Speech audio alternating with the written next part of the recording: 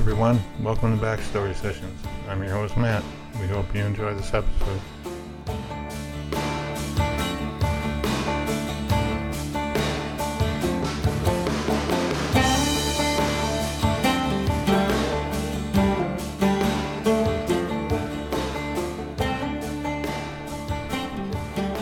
Hey everybody, it's Kat, and I want to welcome you to this episode of Backstory Sessions. I'm joined today by my co-host, Matt. Hey, Matt. Hey Kat, hey everyone, how are you? Exciting day with our guest, Sean O'Reilly. I just love saying that name. Um, what was that song? There's a song like that. What you do? Well, I don't anyway, know. Sean O'Reilly, there is a song, and it will come to me at some point. But anyways, we don't often get to talk to animation people, Right?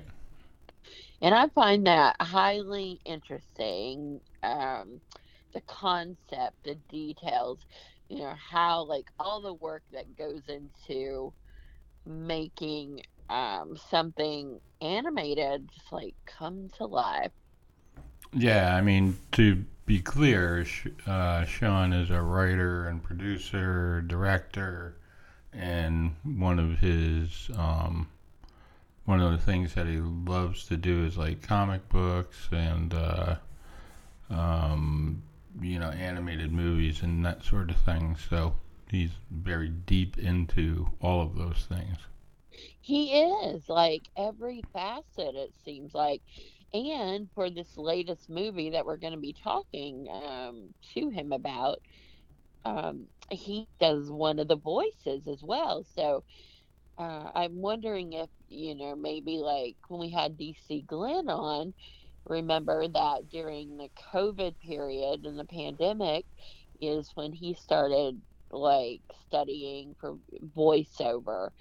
So I would just wonder if that's a skill maybe that he picked up during that time. Is something I want to ask him about. Oh yeah, I remember that. Yeah. Yeah. So, it seems like that a lot of stuff, people just had to be creative during that time period because a lot of these films started right as the pandemic did, and then because nobody knew that it was going to end up being 2 years basically Right. of very difficult circumstances for the film industry. So I'll be curious to see if that played a part in this particular film.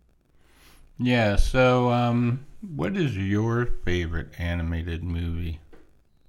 Well, I mean, to be honest, I will say that in general, I have not been a fan of animation. I Really? mean, definitely when I was younger, I watched cartoons, but, and I mean, then, the Disney, like, there used to be, was it Sunday night? Disney had that, Yep. a movie Nope. on or whatever. Yep. Um, but, as an adult, like, I remember taking my son to watch these like Power Rangers and like all these different, Yeah. well, he would like Dragon Ball Z and things like that. And I would just fall asleep. so Luckily, he was so still when I woke up. But so they're not really, that's not my favorite. Let's just say that. so However, so when would you say that your, I don't know if I would call it dislike, but I guess your apathy towards animated film became, when do you think that started? I would say shortly after I stopped watching the Sunday Disney. I Okay. mean, so it would be pretty early on in life that, I just lost interest in that part. So you Um, didn't like Toy Story or any of like? so I did, and I did stay awake for Toy Story, and Oh, it's good. it's cute with the music and the characters. Uh, but again, it's not my favorite. And Okay. I, however, I did vote. So we put a poll in our group and, asked them the same kind of question. Mm-hmm. And I voted for what is currently in the lead of, well, let me ask you your favorite before I say what is the leading one. Well, I mean, I would have to say more recently would be any of the Toy Story movies, with Toy Story 1 being the best, I think. That's the only one I saw, so that's all. Oh. That's all I could comment on. And then there were others like Lion King, which I really didn't see. I mean, I've seen parts of it, but wasn't a huge fan of. And then, like, what were some of the other ones, like Pocahontas and Mulan, Mulan? Yeah, I haven't seen Who any of Framed those. Roger Rabbit. Not Uh, that recently, but yeah, that had some animation in it. Um, yeah. oh, what about like The Mask? I mean, some of that was animated as well. Yes, that's true. Um, and Cars, Mm-hmm. that's been a very popular one. Yeah, that's all after you know, I would watch an animated movie now and then, but like I wouldn't go out of my way to like go see one or anything like Yeah, that. I don't know. I mean, I know a lot of adults that love them, Mm-hmm. but for me, like if I had a grandchild or a child that wanted to go, then I certainly would take them. But otherwise, I'm probably not going to be the person that's in the theater watching. Okay, So, fair enough. okay, We know but we know you're an animation hater. no, no, I appreciate all the work that goes into it. It's just, Yeah, it's not for you. I got it. I had a coworker. She was an art teacher, Lois Volpenheim, if you're out there listening, and she says that in her she was an art teacher, so maybe that's the reason. But she imagines like when she's reading, everything is a cartoon sounding voice in her head. So she asked me like, when you're reading this, like, what voice do you hear? I was like, what? But she said like everything she reads is in some type of cartoon voice. Oh, all right. So let's go back a little bit. So when you were growing up, what was your favorite cartoon?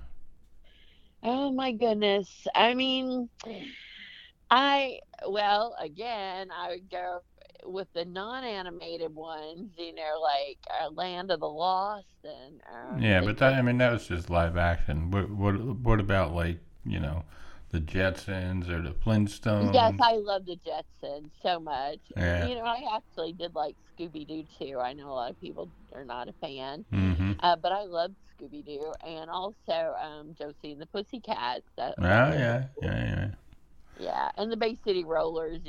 Saturday morning, but they yeah. were Oh not a Lord. yeah. Oh well, I know, but I love them. So you can see where I was going off the rails there. Yeah, I think that's what started it. The Bay City Rollers. Yeah, blame it on them. Yeah. However, the winner of the group so far, and it is the one I voted for, is The Lion King. And I'm going to say I cried like real tears in the theater watching that. So, Aw. yes. When I hate to be a spoiler alert, but at this point, I think probably everybody's seen it that's going to. But when the dad dies, oh my gosh, it's Yeah. like the circle of life part, the music, everything about that. I just love The Lion King. So, Yeah, I was more of yeah. a Toy Story fan. I probably would have voted for that. Well, you still can. The poll's still open until tonight when, All right. in the poll, but it's always fun to see what our listeners, that participate in voting, um, what appeals to them, and they can always add choices, and Mm-hmm. often they do, because of course you can't list every animated movie ever made. Right. Yeah. Well, somebody might could, but I certainly could not. So Yeah. yeah.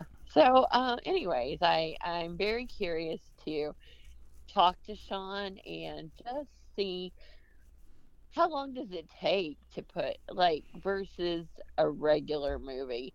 Um, what's the time difference in that?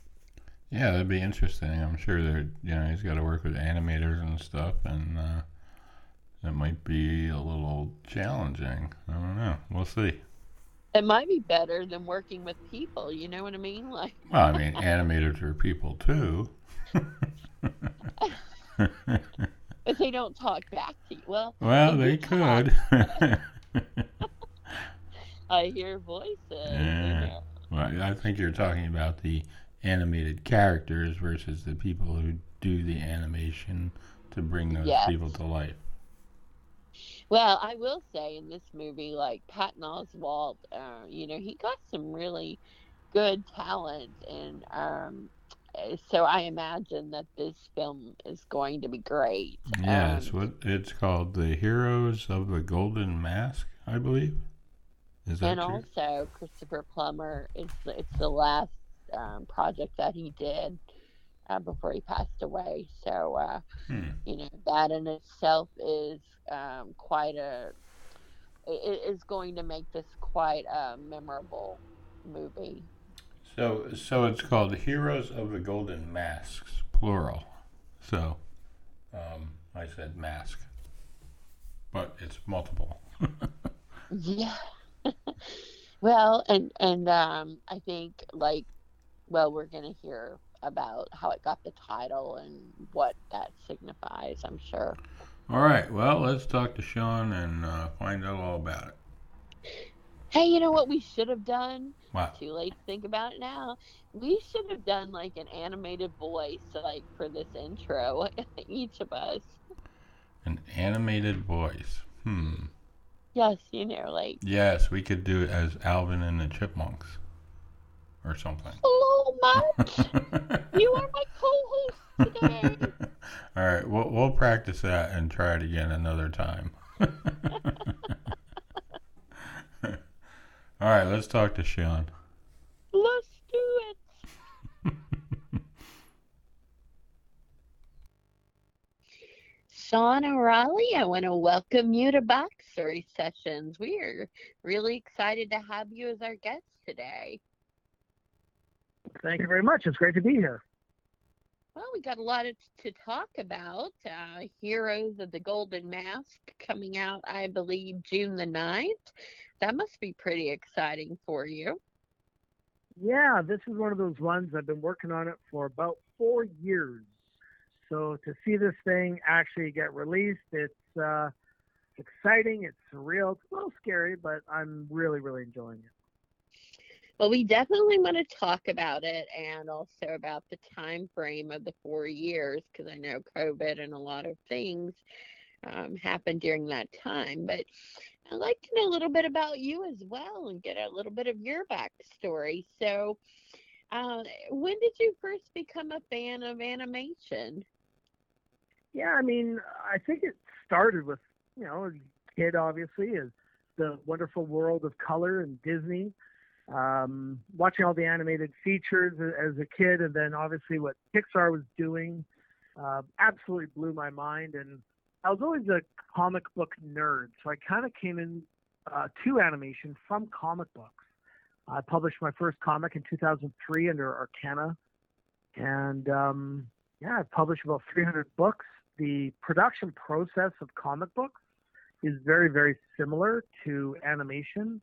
It's an iterative process where you start, you refine, you redefine, redefine again, and yeah, the same way of script, pencils, inks, colors for comic book. It's actually very similar. You have script, you have pencils, it's storyboards, Instead of inks, you have animation, and then the coloring process is the lighting, rendering, compositing, and it's fairly similar. So that part's been an interesting transition.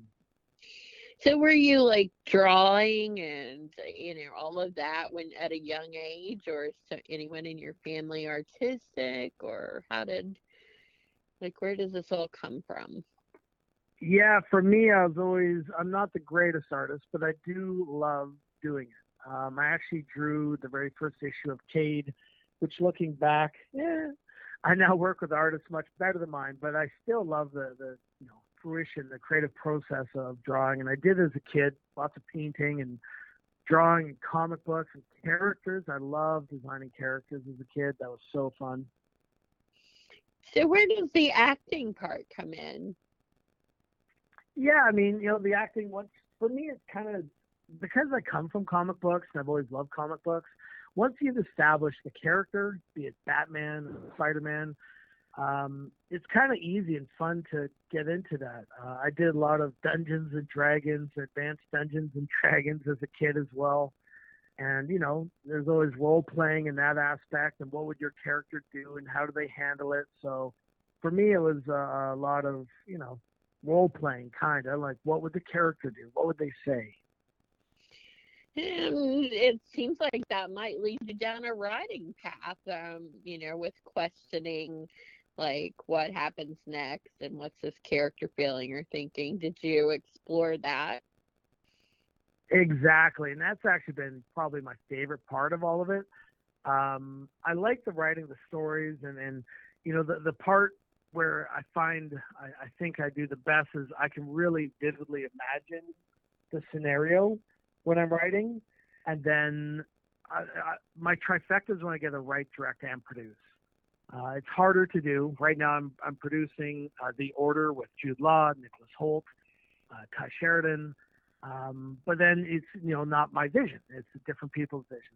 But for me, like when I get to write, direct, produce, that is always my favorite. Just like in Heroes of the Golden Mask. So when you were growing up and you come to some point that you're going to make a career choice, is this the first choice, or did you have plans to be something else? Yeah, so this was not, it was funny because it was kind of a hobby gone wrong or right. I'm not sure. When I graduated high school, I went to Simon Fraser University, majoring in physics and biology. And in my third year, it was a late third year lab in biology. Friday night, all my friends are going out to the bar or whatever, and I'm here counting fruit flies. And I absolutely realized this is not for me. I do not enjoy this. I cannot do this as a career. And so I actually switched. I became a high school teacher. I did that for years while running Arcana, kind of at the side of the desk at night. And then things kind of started to take off in 2015 when I released Pixies. So I wrote, direct, produced that animated feature film. And that's kind of what started really building my career. So it's actually relatively new, to be honest.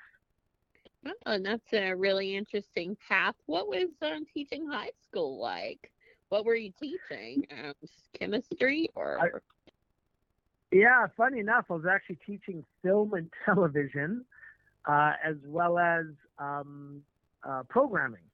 So sliding into CGI animation was, not going to say simple, but, I had a good basis of theory from film and television. I had a lot of computer knowledge and expertise. So the transition was, maybe not as hard as it could have been. Well, that is very interesting. So I would not have guessed, because like you, I'm always, with the guests thinking of, what are they going to say about this question? What path? And I would not have guessed that to be the path that got you to where you are. Very, very cool. Thank you. Did you like teaching? I did, actually, to be honest with you. I like it a couple reasons. Obviously dealing with the students. I've had so many students reach out somewhat recently in the last couple of years, and they're like, "Oh, Mr. Riley, you were one of the few teachers that actually made a difference in my life. You believed in me." And I love that's idealistic, and I don't know if I believed in any one student more or less than the others. But what I think I did is I took a very grounded approach. In school I was pretty clever, but I never worked all that hard. I didn't I valued school, but it wasn't like it was my end all be all. It was just part of my life. So I think having that well-rounded approach as a teacher helps. Like, it's important to, do well in sports. And some people do better in sports, others do better in school, some do better in social environments. Some don't even care. Some just enjoy to play video games, and that's totally cool too. So I think that approach was, different from some other teachers. Sure, I imagine that to be the case. So, all right, let's talk about Heroes of the Golden Mask. How did that project come to be? Yeah, so Jim Cameron and Brian Smith are the original screenwriters, and this is a Canadian-Chinese co-production. It's based on the lost city of Sangxuandui. A couple decades ago, China and the Sichuan province found an ancient city that was lost, forgotten. True story. And then in the remnants, they found these masks. Also true story. Where the story becomes a bit more mysterious and magical is, what if those masks actually had superpowers? And so the idea was, there's epicenters on the earth, and we don't really go into the details of this in the movie. It's kind of just it's some of the backstory. So like Machu Picchu, Chichen Itza, Sangxuandui, Atlantis, these are all lost cities. And so from each one of them, a hero rises. The mask chooses the hero, and they're bestowed with a superpower. That's kind of the setup of this. Interesting. So, how was it that you ended up being a character? Yeah, so for me, I own an animation. So I hear beeping in the background. So for me, I own an animation studio called Arcana. I've written, directed, produced 10 animated feature films. I met Brian and Jim, and I just started directing this right away, producing it, and our animation studio, Arcana's animation studio, went right to work. And so for me, I always like, kind of being in my own movie as well, just a cameo. And this one, I'm Thurman. It's Rizzo, who's played by Christopher Plummer. It's his henchman. I think I have all of 10 words in it.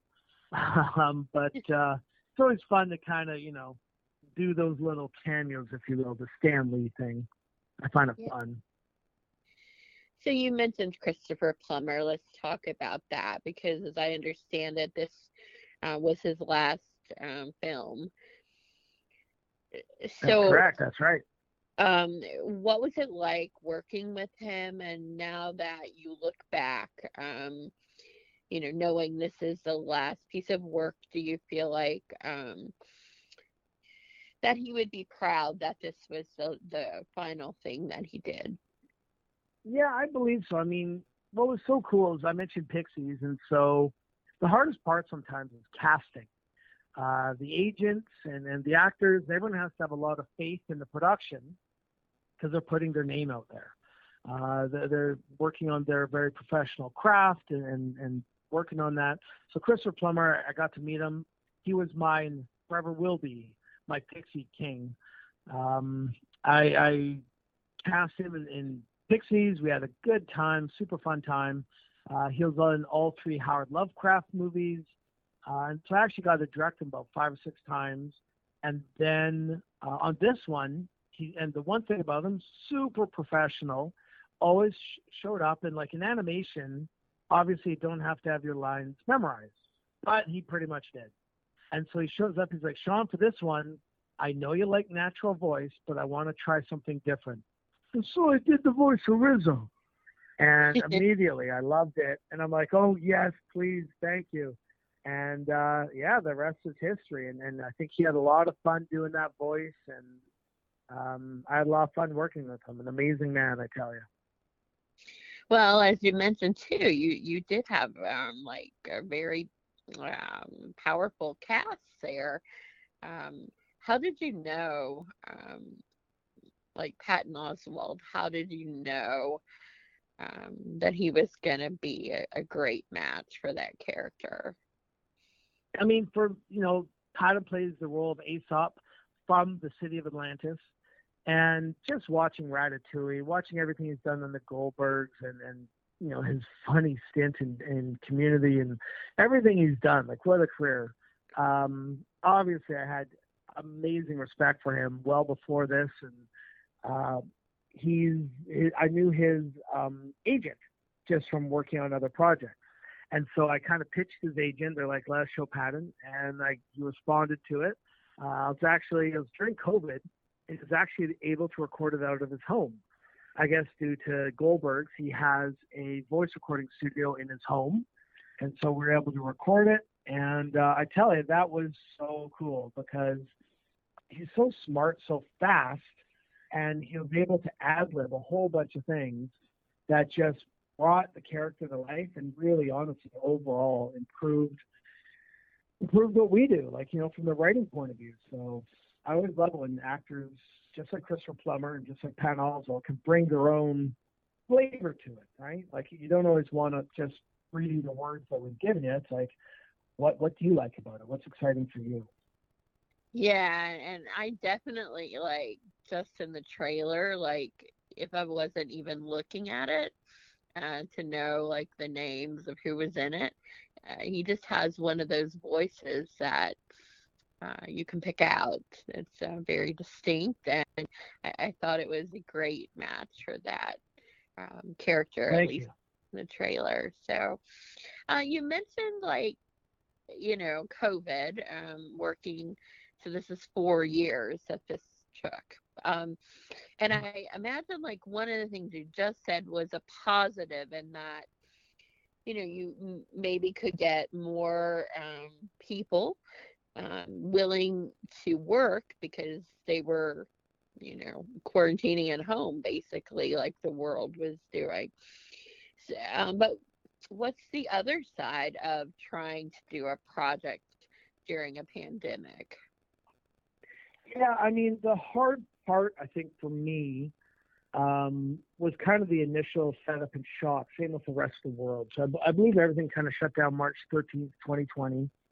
Most of our assets were built, we're animating, and then everyone's, working from home.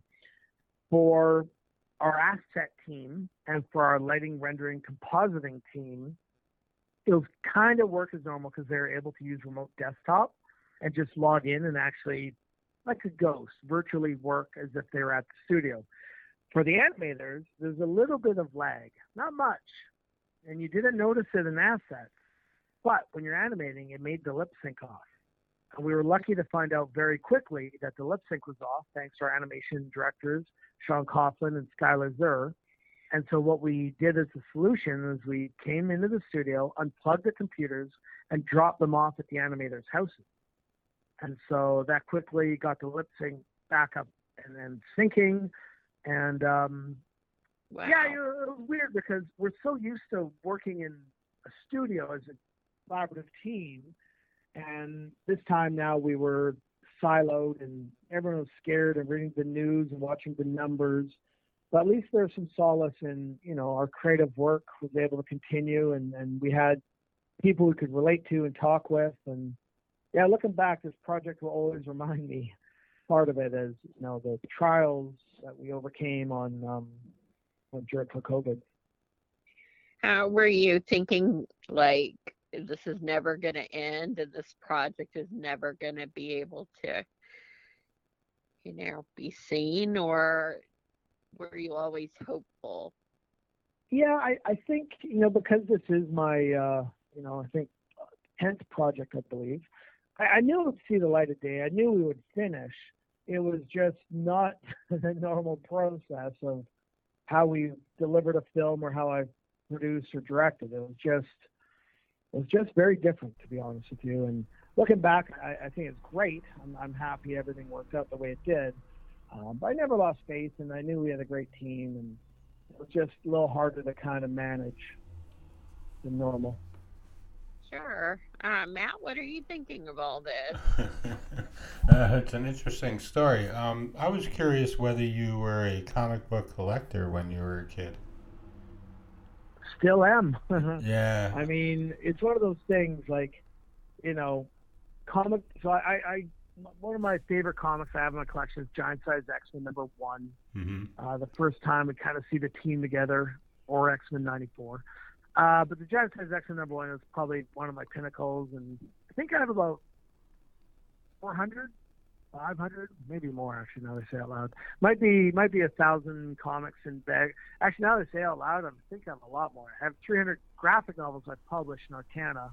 So each long box, if I recall, used to hold 300. I probably have about 6 long boxes. So I think 1,800 comics, 2,000 comics. Wow. I have every X-Men from like 100 to about 320, about 220 X-Men. And I have all the Marvel team-ups, which I loved. It was usually Spider-Man or Thing plus someone else. I loved Marvel team-up. Yeah. All the Transformers, X-Factor. I had all the X-Bucks. I was one of those X-nerds. Mm-hmm. So New Mutants, I have the first appearance of Deadpool, X-Factor, X-Men, Uncanny X-Men. I kind of collected all those. And then all the crossover events, Inferno, Atlantis Attacks, the Evolutionary War, which we just saw in Guardians of the Galaxy 3 a little bit. But yeah, long story short, collected all the comics, acid-free backboards, bags, kept them in a cool, dark place.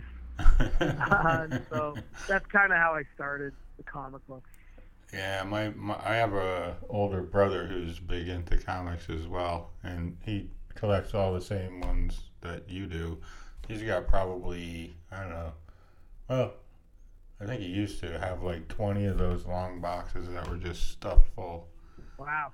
And he would go, almost every week to the comic book store just to see what was new. But that's cool. So when you were teaching, did you use like comic books and that sort of thing in your teaching?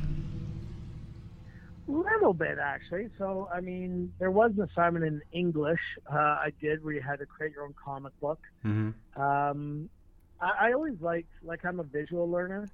So anytime I could use some sort of prompt or visual material for my students, I would try to. Mm-hmm.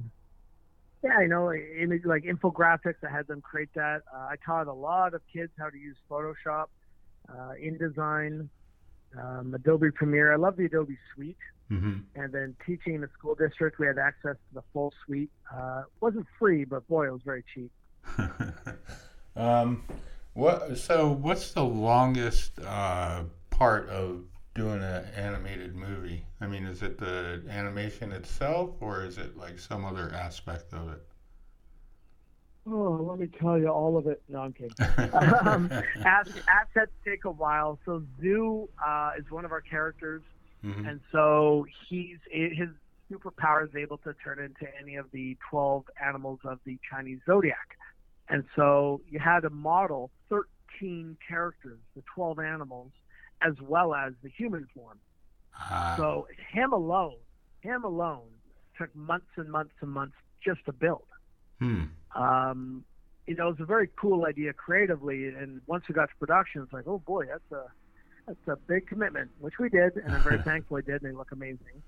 But assets I find are not usually the hardest.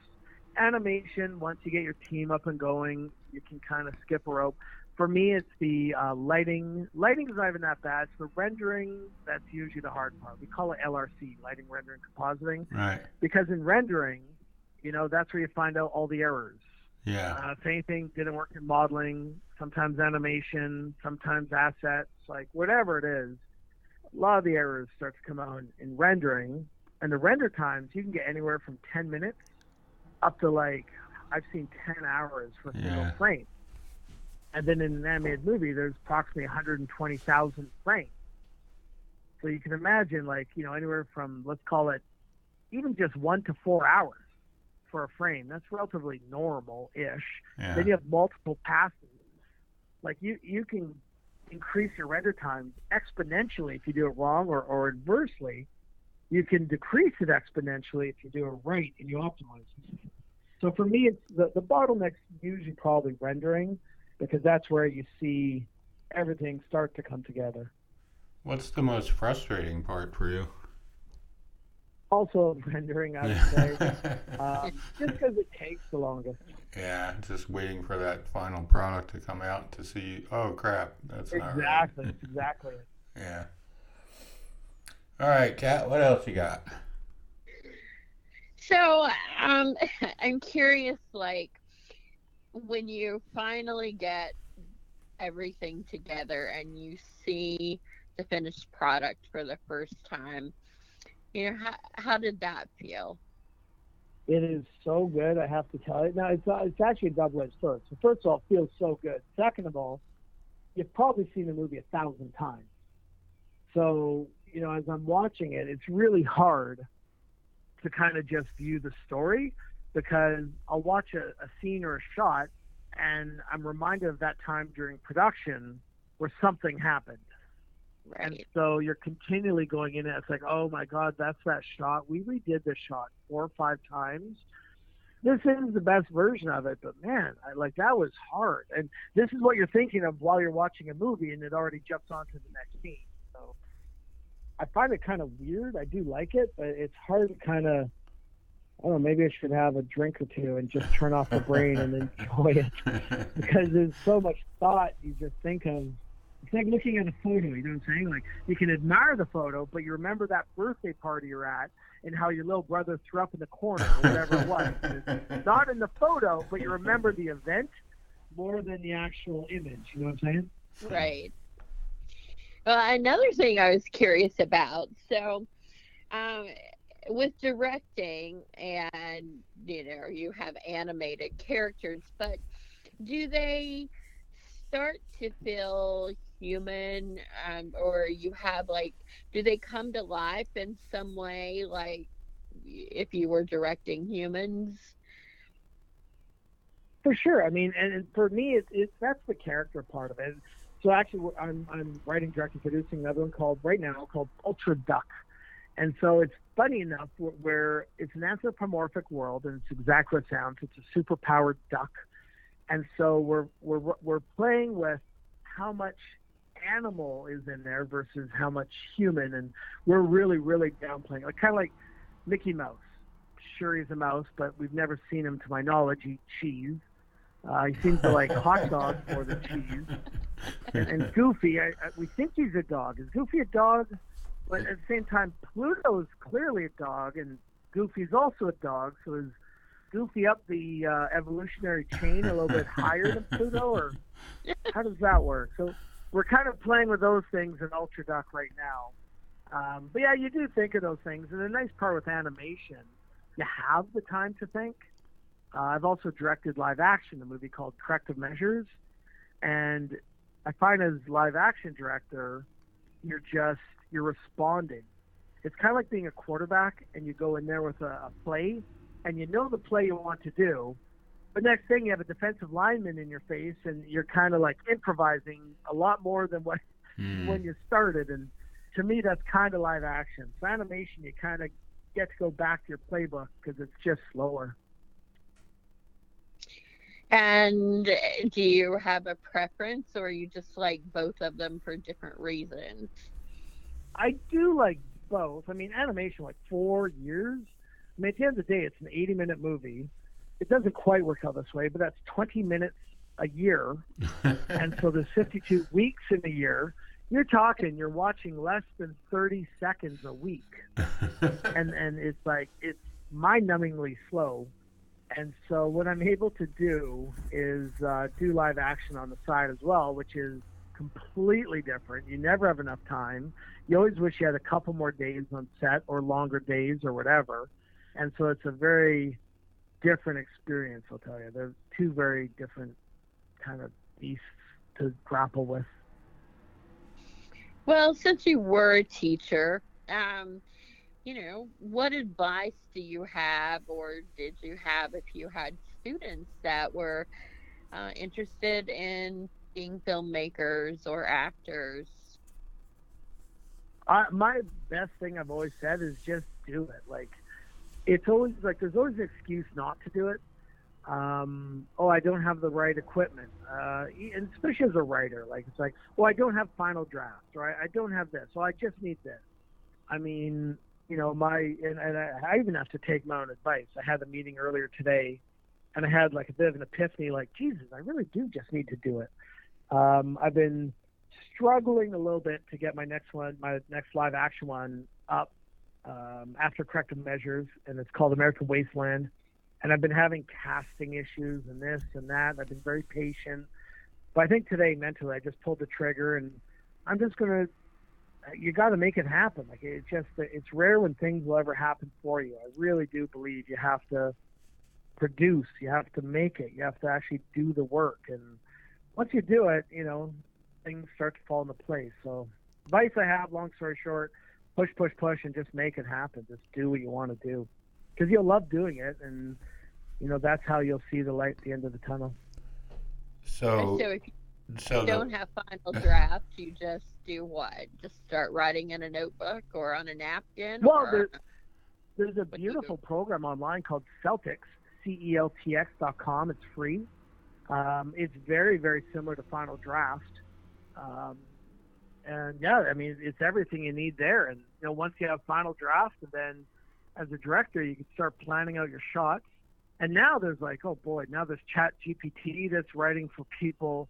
Right. You can create an EDL in Chat GPT, which I couldn't even believe. I actually tried it the other day. It's an edit decision list, or basically a shot list. And so you can take a screenplay in, say, make an EDL of this screenplay.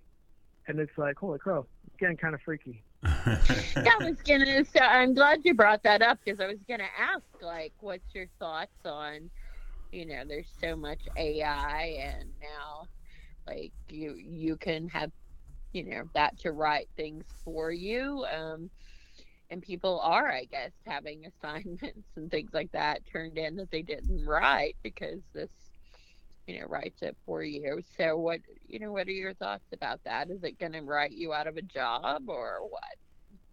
I don't think so. I mean, this is a big reason I think the Writers Guild of America are currently on strike. Right. Studios might want to use AI. WGA has said they want their users, they're allowed to use AI as long as they're paid and credited accordingly. And then from a teaching point of view, I mean, I think pedagogically speaking, you have to ask different questions. Maybe like there's the Pareto principle, where whatever number, 95% of the 5% of the realtors make 95% of the money. So that is the principle, but maybe the question needs to be asked, in your personal life, how have you ever used the Pareto principle? As an example, like if you're a teacher, right? Like you're going to have to start implementing these things into the person's life. And from a writing point of view, it's going to be more intimate. How are you writing differently, and what's your voice? And yeah, it'll be an interesting time. And I don't know if anyone has the answer for AI, but the next 3 to 5 years feels like 3 to 5 months. But these things are being answered and settled accordingly. So interesting times. Yeah. Matt, did you have something else? Yeah, I was just wondering if you've ever thought of doing Saturday morning cartoons. Would you ever consider doing something like that? Yeah, for sure. The closest we have right now is My Brother the Monster. Uh-huh. So we're just wrapping up production. It is 26 episodes, 11 minutes each, of 2D animation. And so I actually wrote all 26 episodes. I directed 13 of them, and Arcana co-produced them with Gasolina from Mexico. Oh, cool. Yeah. I'm pretty proud of that. All right, so come June the 9th, where can we watch Heroes of the Golden Mask? Yeah, so it's a limited theatrical release, and it's available right now on sale on iTunes. Awesome. Well, I would highly suggest everyone to get onto iTunes and purchase that. So you told us a little bit about some of your upcoming things. What else you got going on? Anything? The big one, I think I've almost mentioned them all. I have Go Fish Plus animated series based on our Go Fish movie. There's American Wasteland, which is in almost pre-production. Ultra Duck, which we are halfway through animation. And then My Brother the Monster. Those are the 4 we have in production, as well as The Order with AGC and Amazon. So things are busy, and I am very happy. So very blessed. Happy to be here. Thank you. Any project that you have like that's floating around in your brain that you just haven't been able to do yet, but you're thinking like, oh man, I got to get that done soon? Anything like that? Cade. Yeah, for sure, it's Cade. That was the very first comic I published way back in the day, and every time I ever go back, that will be one of my swan songs, I believe. That will be like, I have to get it done. When, I don't know, but that is Yeah. All right. Yeah, well, I hope you'll come back and talk with us when you do get to that. 100%. Yeah. All right. Well, I think we'll let you go, and we thank you for coming by. We really appreciate it. And we look forward to checking out some of your work. I look forward to it. Thank you so much for your time. I really appreciate it. Thank you. All right, Sean. Take care. Thank you. Take Bye. care. Thank you. Bye-bye.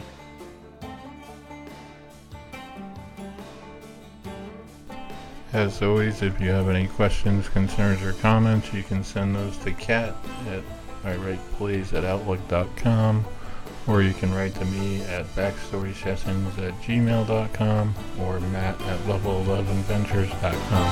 Thanks for listening, and we'll talk to you